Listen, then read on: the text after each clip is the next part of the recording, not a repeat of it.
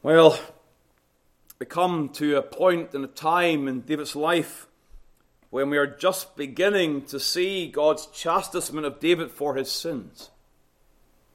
This is not just one chapter. This goes forward for several chapters ahead of us in this part of God's revealed, inspired word. But as we begin to consider it, it's important to remember, again, the language of verse number 13. The Lord also hath put away thy sin.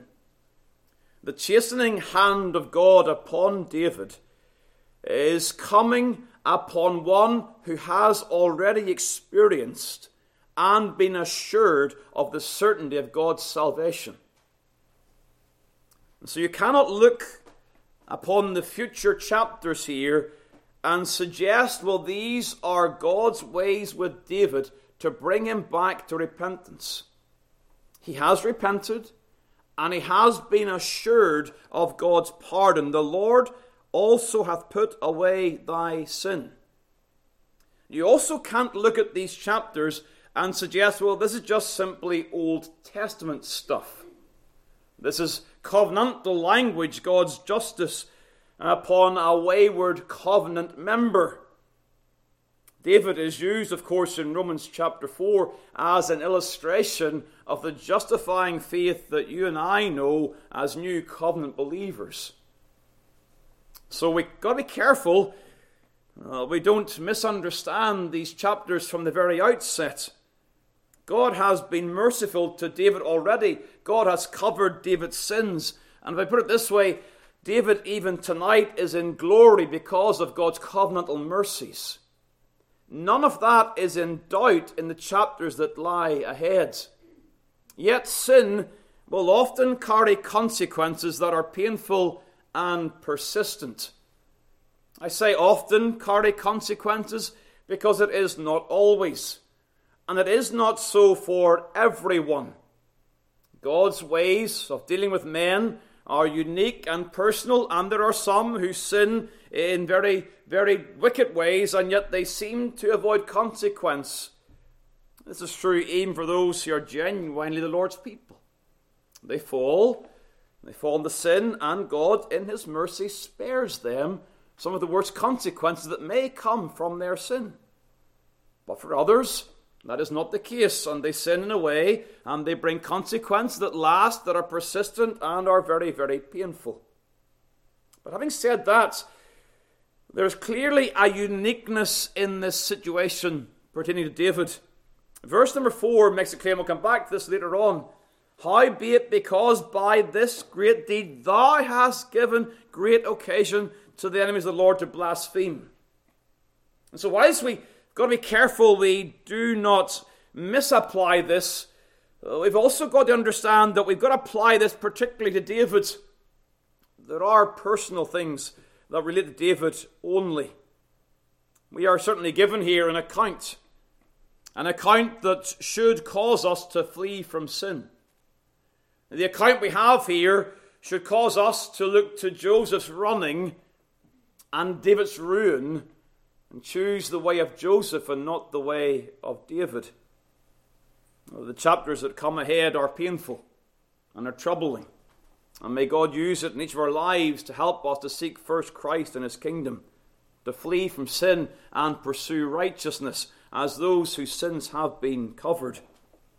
And so as we look at this account of this first account of the Lord's chastening of David, we see, of course, that here we are reading the account of the child dying.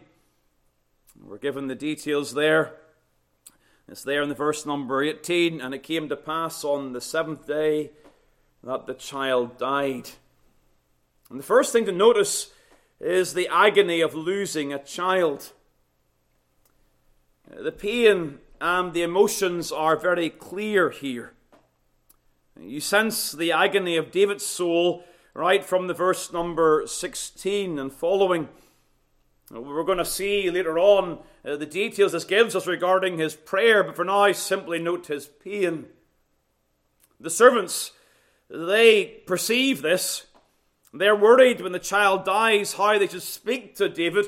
They saw how he vexed himself so how much more will he vex himself now the child has died? And so you have in verse number 18 that language, how will he then vex himself? So they could see in his countenance, they could see in his conduct, how his soul was vexed due to the sickness of his child. He felt this very, very personally.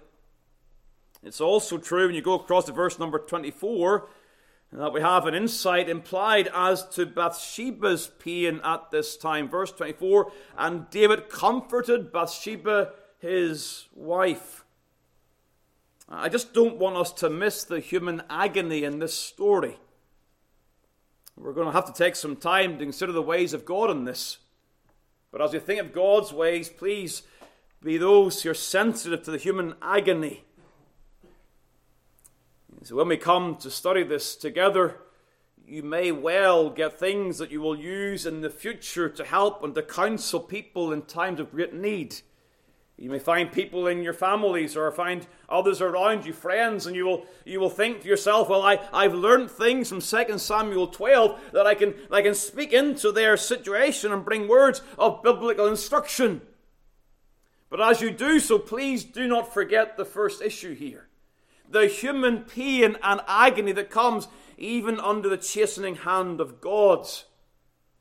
There is pain and agony that is felt that we should never forget. The loss of a child is a very particular sorrow. Again, we don't have a hierarchy of suffering, if you like, but there are some things that, in a very particular sense, bring about a deepening of human emotions. A child is full of expectation, hopes and dreams, and those are dashed as a child is lost. Parents expect their children to have the pain of burying them, not the other way around. And so when you think of this pain and this agony, please understand clearly the death of a child is not always due to the sin of the parent. You know, sometimes when parents lose children, they know this portion's in the Word of God. And they find themselves going to the portion of God's Word, and they see the reality of the language. Verse number 14. Howbeit, because by this deed the child also is born unto thee shall surely die, and the Lord struck the child. Verse number 15. And clearly it is being taught here that the sickness and the death of this child is directly due to David's sin. His sin has brought this about. But that is not the case every time a child dies. David's sin is clear. It is egregious. It is awful. Heinous sin that is clearly rebelling against God in the form of adultery and murder and deceit and all manner of things. And a sensitive child of God should not presume they've sinned in some way when God may, for his own sovereign purpose, take away a child that they dearly love. I think you know this, but it must be said again clearly. This death of this child is unique to David. It does not mean that God would not do it in another situation, but a grieving parent or a careless counselor should not misuse this portion in that way. However, having said that the death of a child is not always due to the sin of the parent, there is one thing that is clear. And that is that we must acknowledge that the Lord is sovereign over every death. The Lord is sovereign over death itself. It is appointed unto man once to die. Job, of course, gives us the clearest manifestation, testimony of God's sovereignty in this regard. Naked came I out of my mother's womb, and naked shall I return thither. The Lord gave, and the Lord hath taken away. Blessed be the name of the Lord. I think the first time I was aware of that text was in the death of a 19-year-old friend. I had never really taken the time to notice. I was also 19. This text was read in my hearing. The Lord hath taken away. Oh, that text causes you to search your heart. Do I believe and can I trust in a God that would take away in this regard? You see, in the agony of the loss of a child, in the agony of loss in any circumstance, we have to come to terms with the truth that our losses do not happen outside the control of the Lord. I think it's important that grieving families understand that in the loss, the Lord, He didn't take His hands off for a few moments. No higher power overcame the Lord at that time. The Lord is sovereign over these circumstances. He knows His way. And so though we may not understand the way of the Lord, especially in the passing of a child, we by grace will fight the fight of faith and confess the Lord's ways are good and wise. I'll come back to this later on, but for now, again, these things ought to, in some way, govern our understanding of the agony of the loss of a child. But secondly, please note with me the mystery of God's dealings with men. This account provokes some very serious questions. We could ignore them, simply leave things as they are said, just say, well, the Bible says it the way it says it, and we could push our questions to the side. It's often the method we use, isn't it, when we're faced with hard questions regarding the ways of God.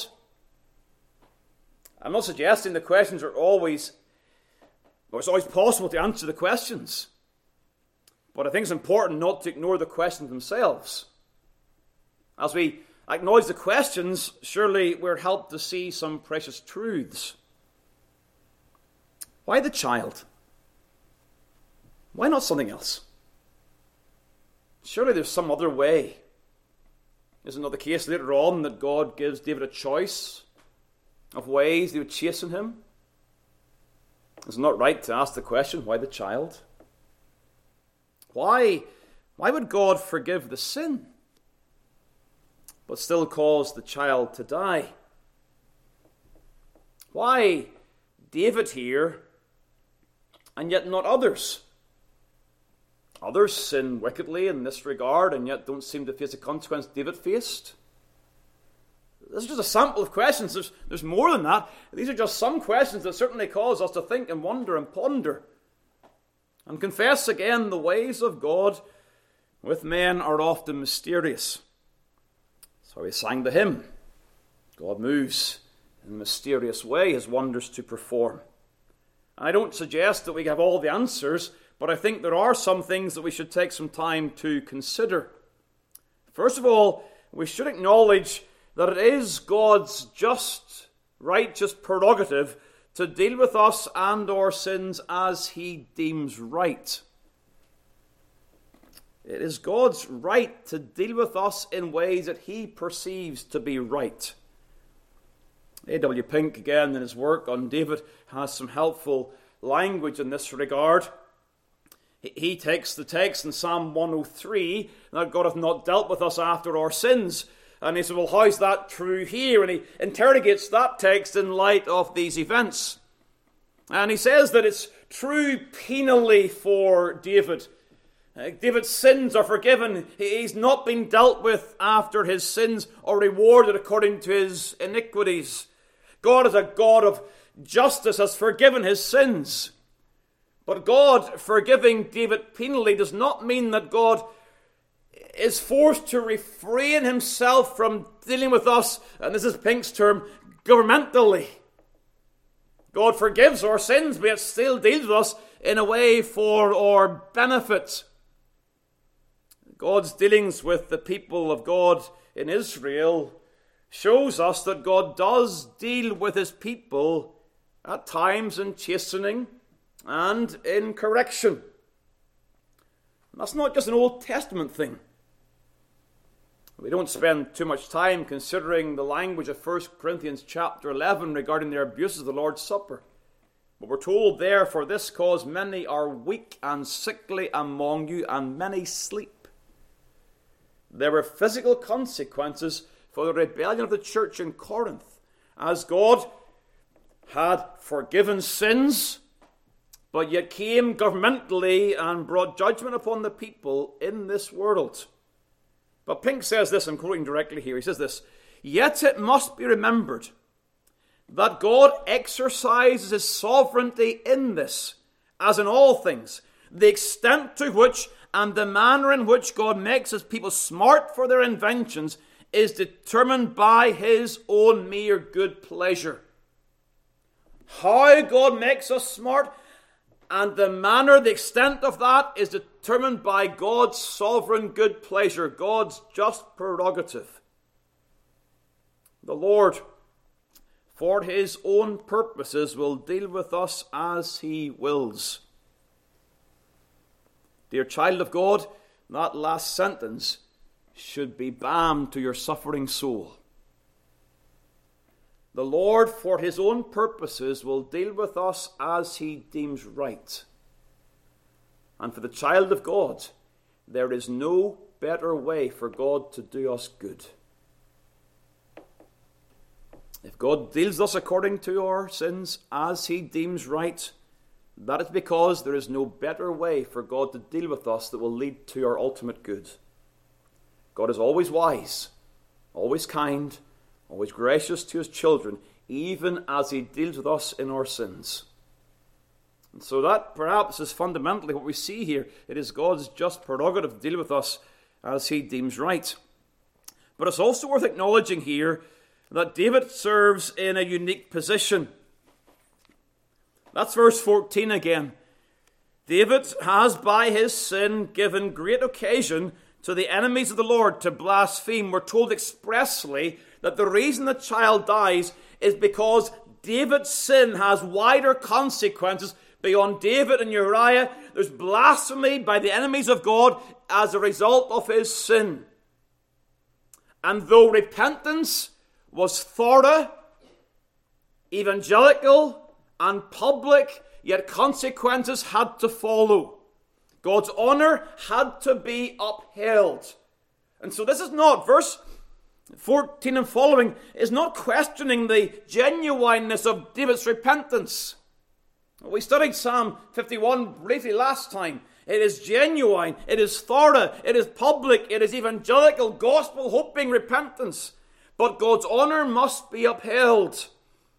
And the Baptist preacher Chantry says this: when the servants of God, and especially those who are publicly used to advance God's kingdom, when they sin scandalously, the enemies of the Lord attribute their immoral behavior to the character of the God whom they serve.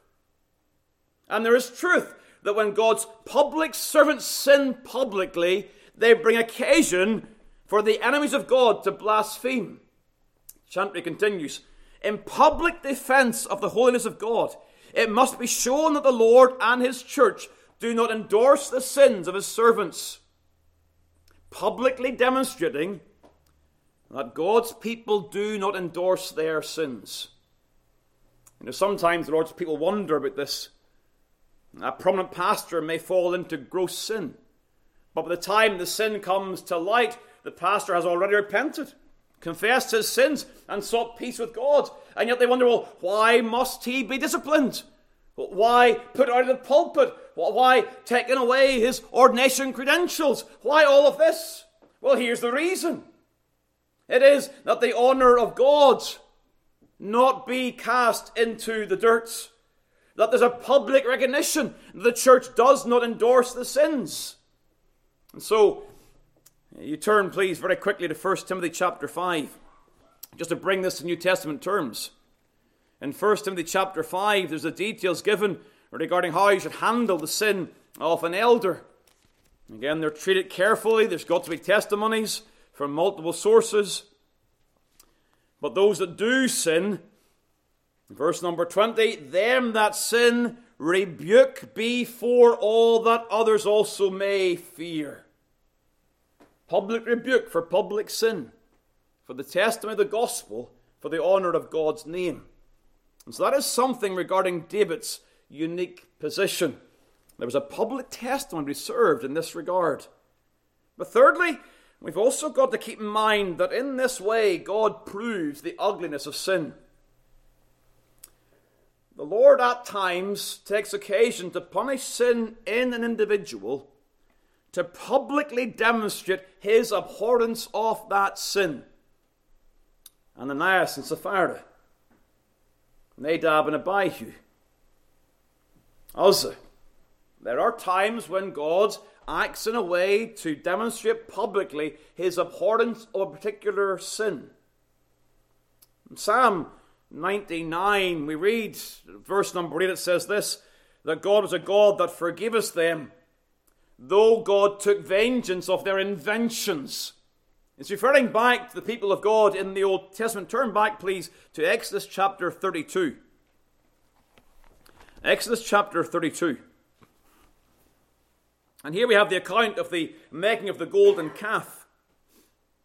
And you have verse number 7 where Moses is on the mount, and the Lord says to Moses, Go, get thee down, for thy people, which thou broughtest out of the land of Egypt, have corrupted themselves. They've turned aside quickly out of the way. They've made them a molten calf. In verse number 10, the Lord says, Now therefore let me alone, that my wrath may wax hot against them, that I may consume them, and I will make of thee a great nation. You see, this is gross sin. Publicly turning away from the Lord in this idolatrous fashion. And what does Moses do? Verse 11, he prays, And Moses besought the Lord his God, and said, Lord, why doth thy wrath wax hot against thy people, which thou hast brought forth out of the land of Egypt, with great power and with a mighty hand? And he pleads for the honor of God's name amongst the Egyptians. And what happens in verse 14? The Lord repented of the evil which he had thought to do unto his people. The Lord hears the intercession of Moses.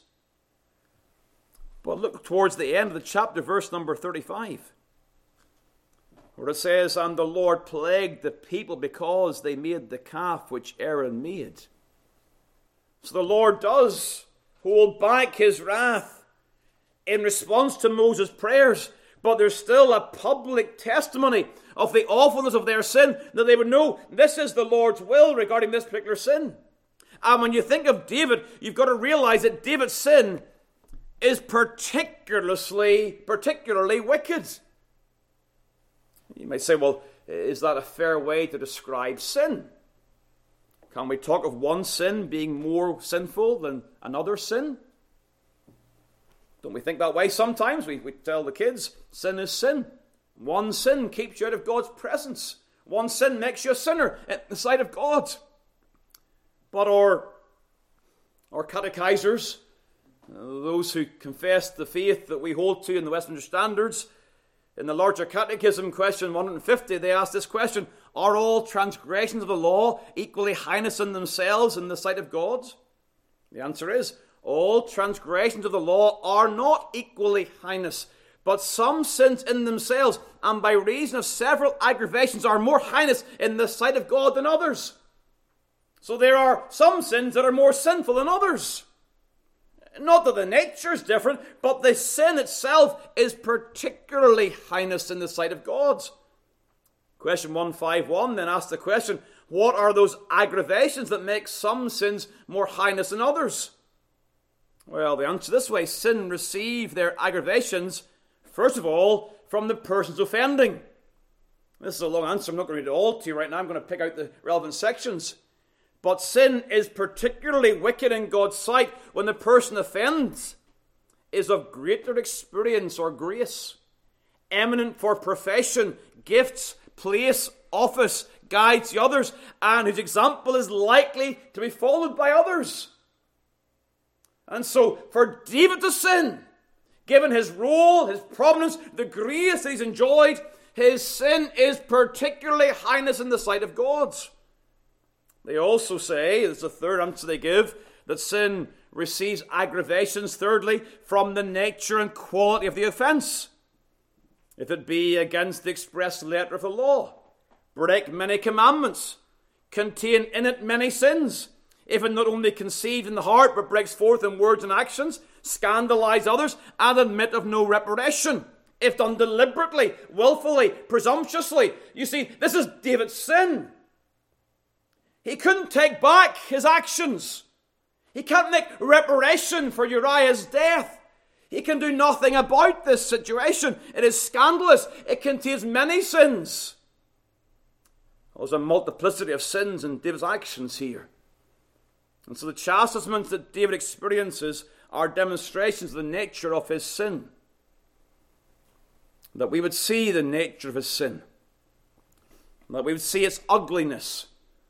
And that even David himself, as he feels the weight and the consequence of his sin, that he would value God's grace. That even as he feels the pain, he would understand the grace of God that put away his sin. His sin that brought about such repercussions, yet his sin is forgiven in the sight of God. And that others will be warned. How is it possible that God's children will play loose with adultery in light of this particular sin? That they will not guard their marriages. That they will allow their eyes to wander. That they will allow themselves to build inappropriate relationships. This whole context is telling us about the wickedness of adultery in the heart of man. And David is a living testimony to that reality before us today. It's also clear. How is it possible that God's people would so lightly value life? Adultery, murder here. And yet God's people live in a way that they will take life lightly. They will live carelessly. They will not stand up for righteousness around them. You see, this is a manifestation of the ugliness of sin in this chastisement. Yet in all this, David testifies to knowing God's forgiveness. Blessed is the man whose sins are covered. Fourthly, as we think of God's mysterious ways of dealing with men, we're trying to understand what's happening here. We should take time to note God's unusual provision. You see, this portion we've read together, it leads to the point in verse number 24 that Solomon is born. These are connected events. Verse 24 gives the connection. David comforts his wife, went in unto her and lay with her, and she bare a son. And he called his name Solomon, and the Lord loved him. Another son is born to Bathsheba. I think it's significant and interesting. I'm not even sure all the reasons for it, but you have there in verse 15 that Bathsheba is referred to as Uriah's wife. But now in verse number 24, Bathsheba, his wife.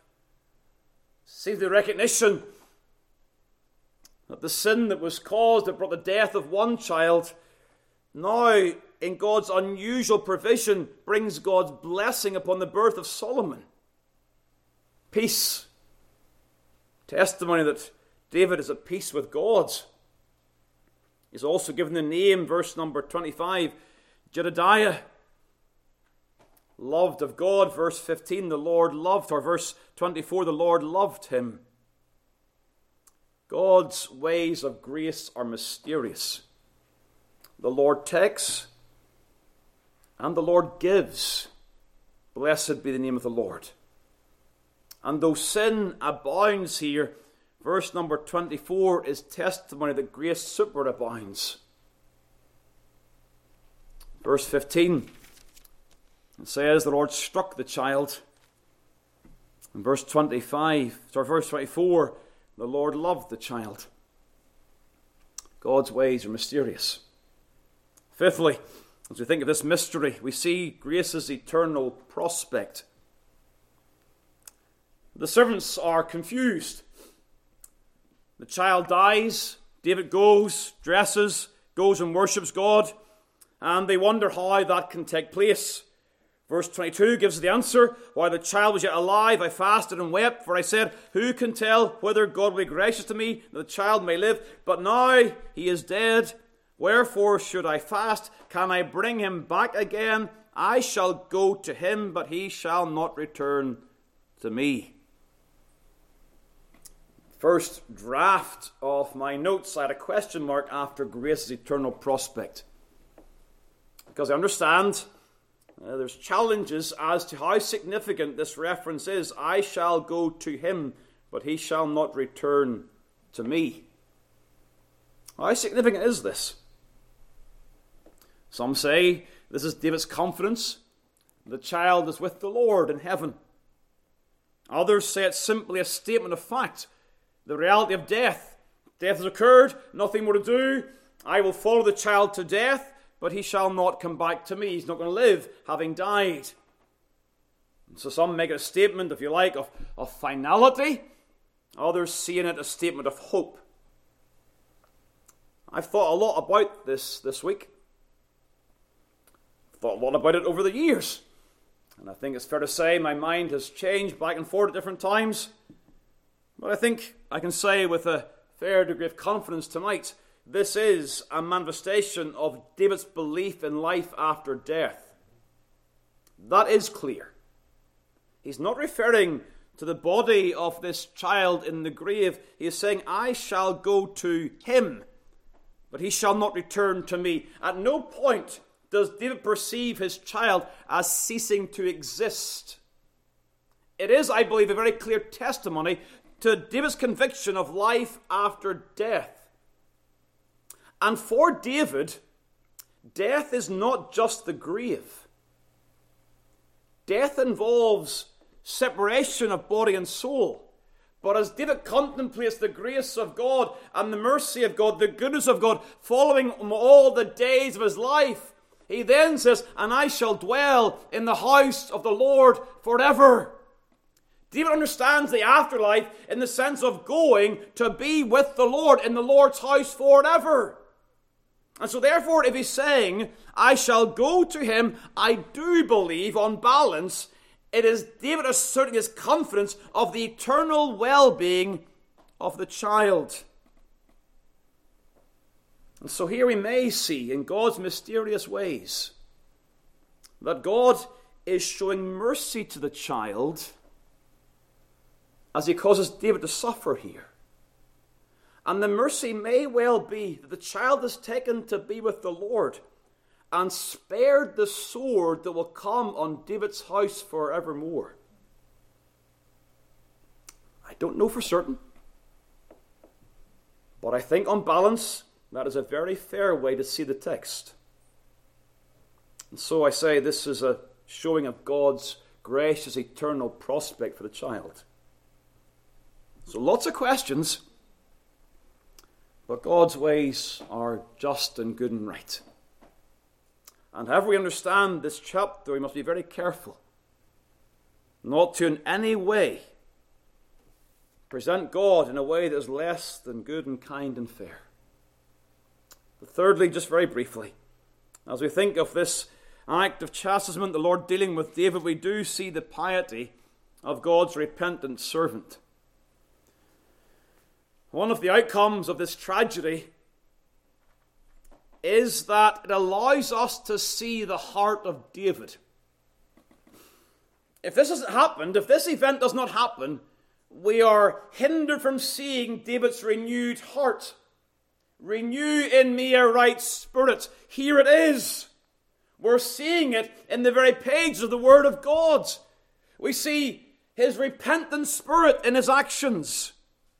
The previous year of his life is marked by hardness, adultery, and murder. A hard-heartedness against the ways of God. Now faced with his sin, he is brought to repentance, and we see a renewed servant of God. We see it in his prayer here. Verse 16, David therefore besought God for the child. We see a prayer that is fervent. He besought the Lord 7 days, verse number 18. We find him not eating. We find him falling on his face before God.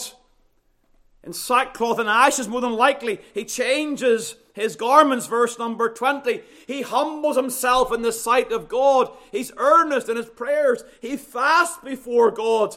Fasting again that marks affliction, afflicted himself in the sight of God, realizing his humility before the sovereign God. His prayer is focused. Verse number 16, he besought God for the child. Fervent praying, focused praying. He's got something to bring to God. And in his prayers, he's praying in faith. Verse 22 is wonderful. While I fasted and wept, he says to himself, who can tell whether God will be gracious to me that the child may live? He's not doubting the sincerity of God's word,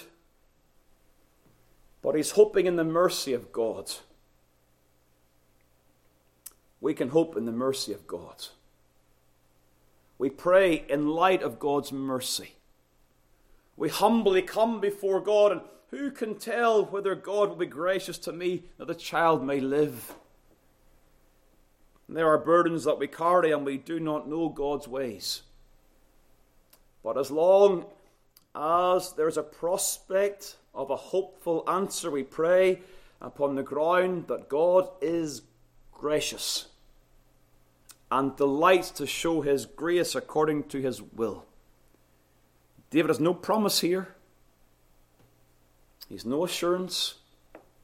He has the reality that judgment has been written above the head of this child. And yet he falls before the mercy of God. There's a mark of his renewed spirit. We also see it in his worship, don't we? Verse 20. He gets up from the earth, he washes, changes his apparel, comes into the house of the Lord and worships. Here David is following his forefather Job. The Lord gave, the Lord takes away. Blessed be the name of the Lord. It's a wonderful challenge here, a very stirring challenge to submit to God in all of his ways. You see, he's worshipping here despite personal loss. When we suffer personal loss, the tendency is to stay away from worship. Or when we come to worship, we don't actually worship. Personal loss often brings us to the point we are bitter against God, and the very last thing in our hearts is to worship God. But this is what happens when someone has the Spirit of God in their soul. They are glad to get to the house of God to worship despite personal loss and despite prayer not being answered as hoped. Prayer was answered, just not in the way that David hoped for. But in the context of such as he may perceive unanswered prayer, he still brings himself to worship the Lord.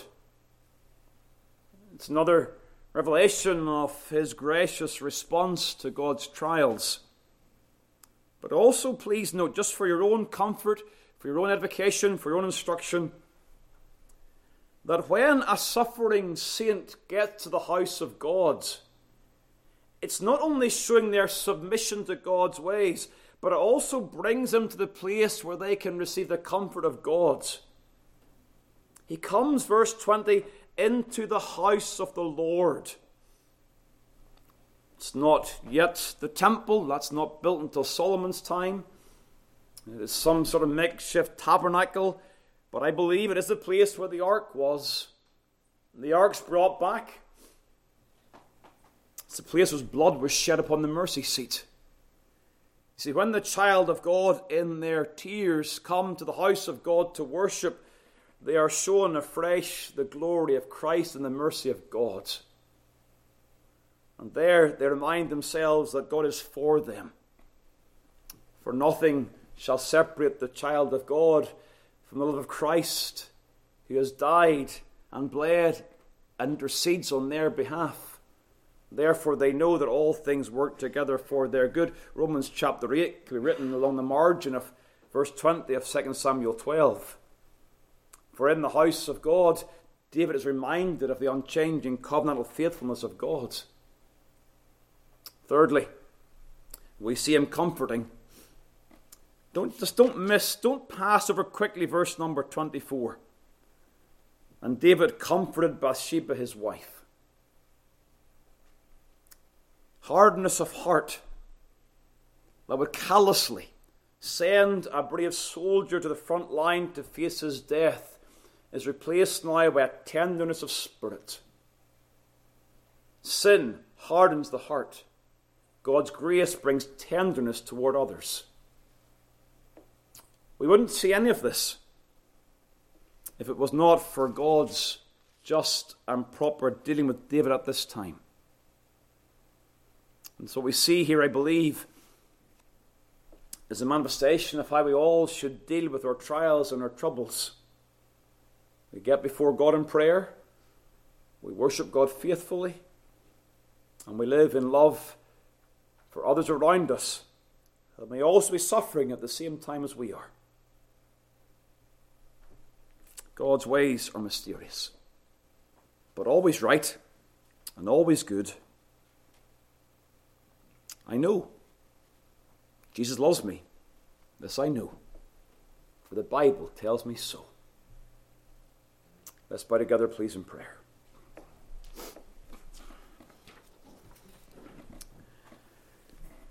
Eternal God and Father, we come before Thee. We've sought to just carefully think through these challenging verses. Lord, I pray that answers that have been offered will be according indeed to Your mind and Your will. Pray, O God, that You take away those things that are not according to truth. Pray, dear Father, that You would use the word, as I prayed at the beginning, that You'd use it perhaps as a word in season to some soul, or a word of preparation to others. That in all of our ways, when we cannot trace the hand of God, help us to trust the hand of God. We thank You for Your grace in David's life.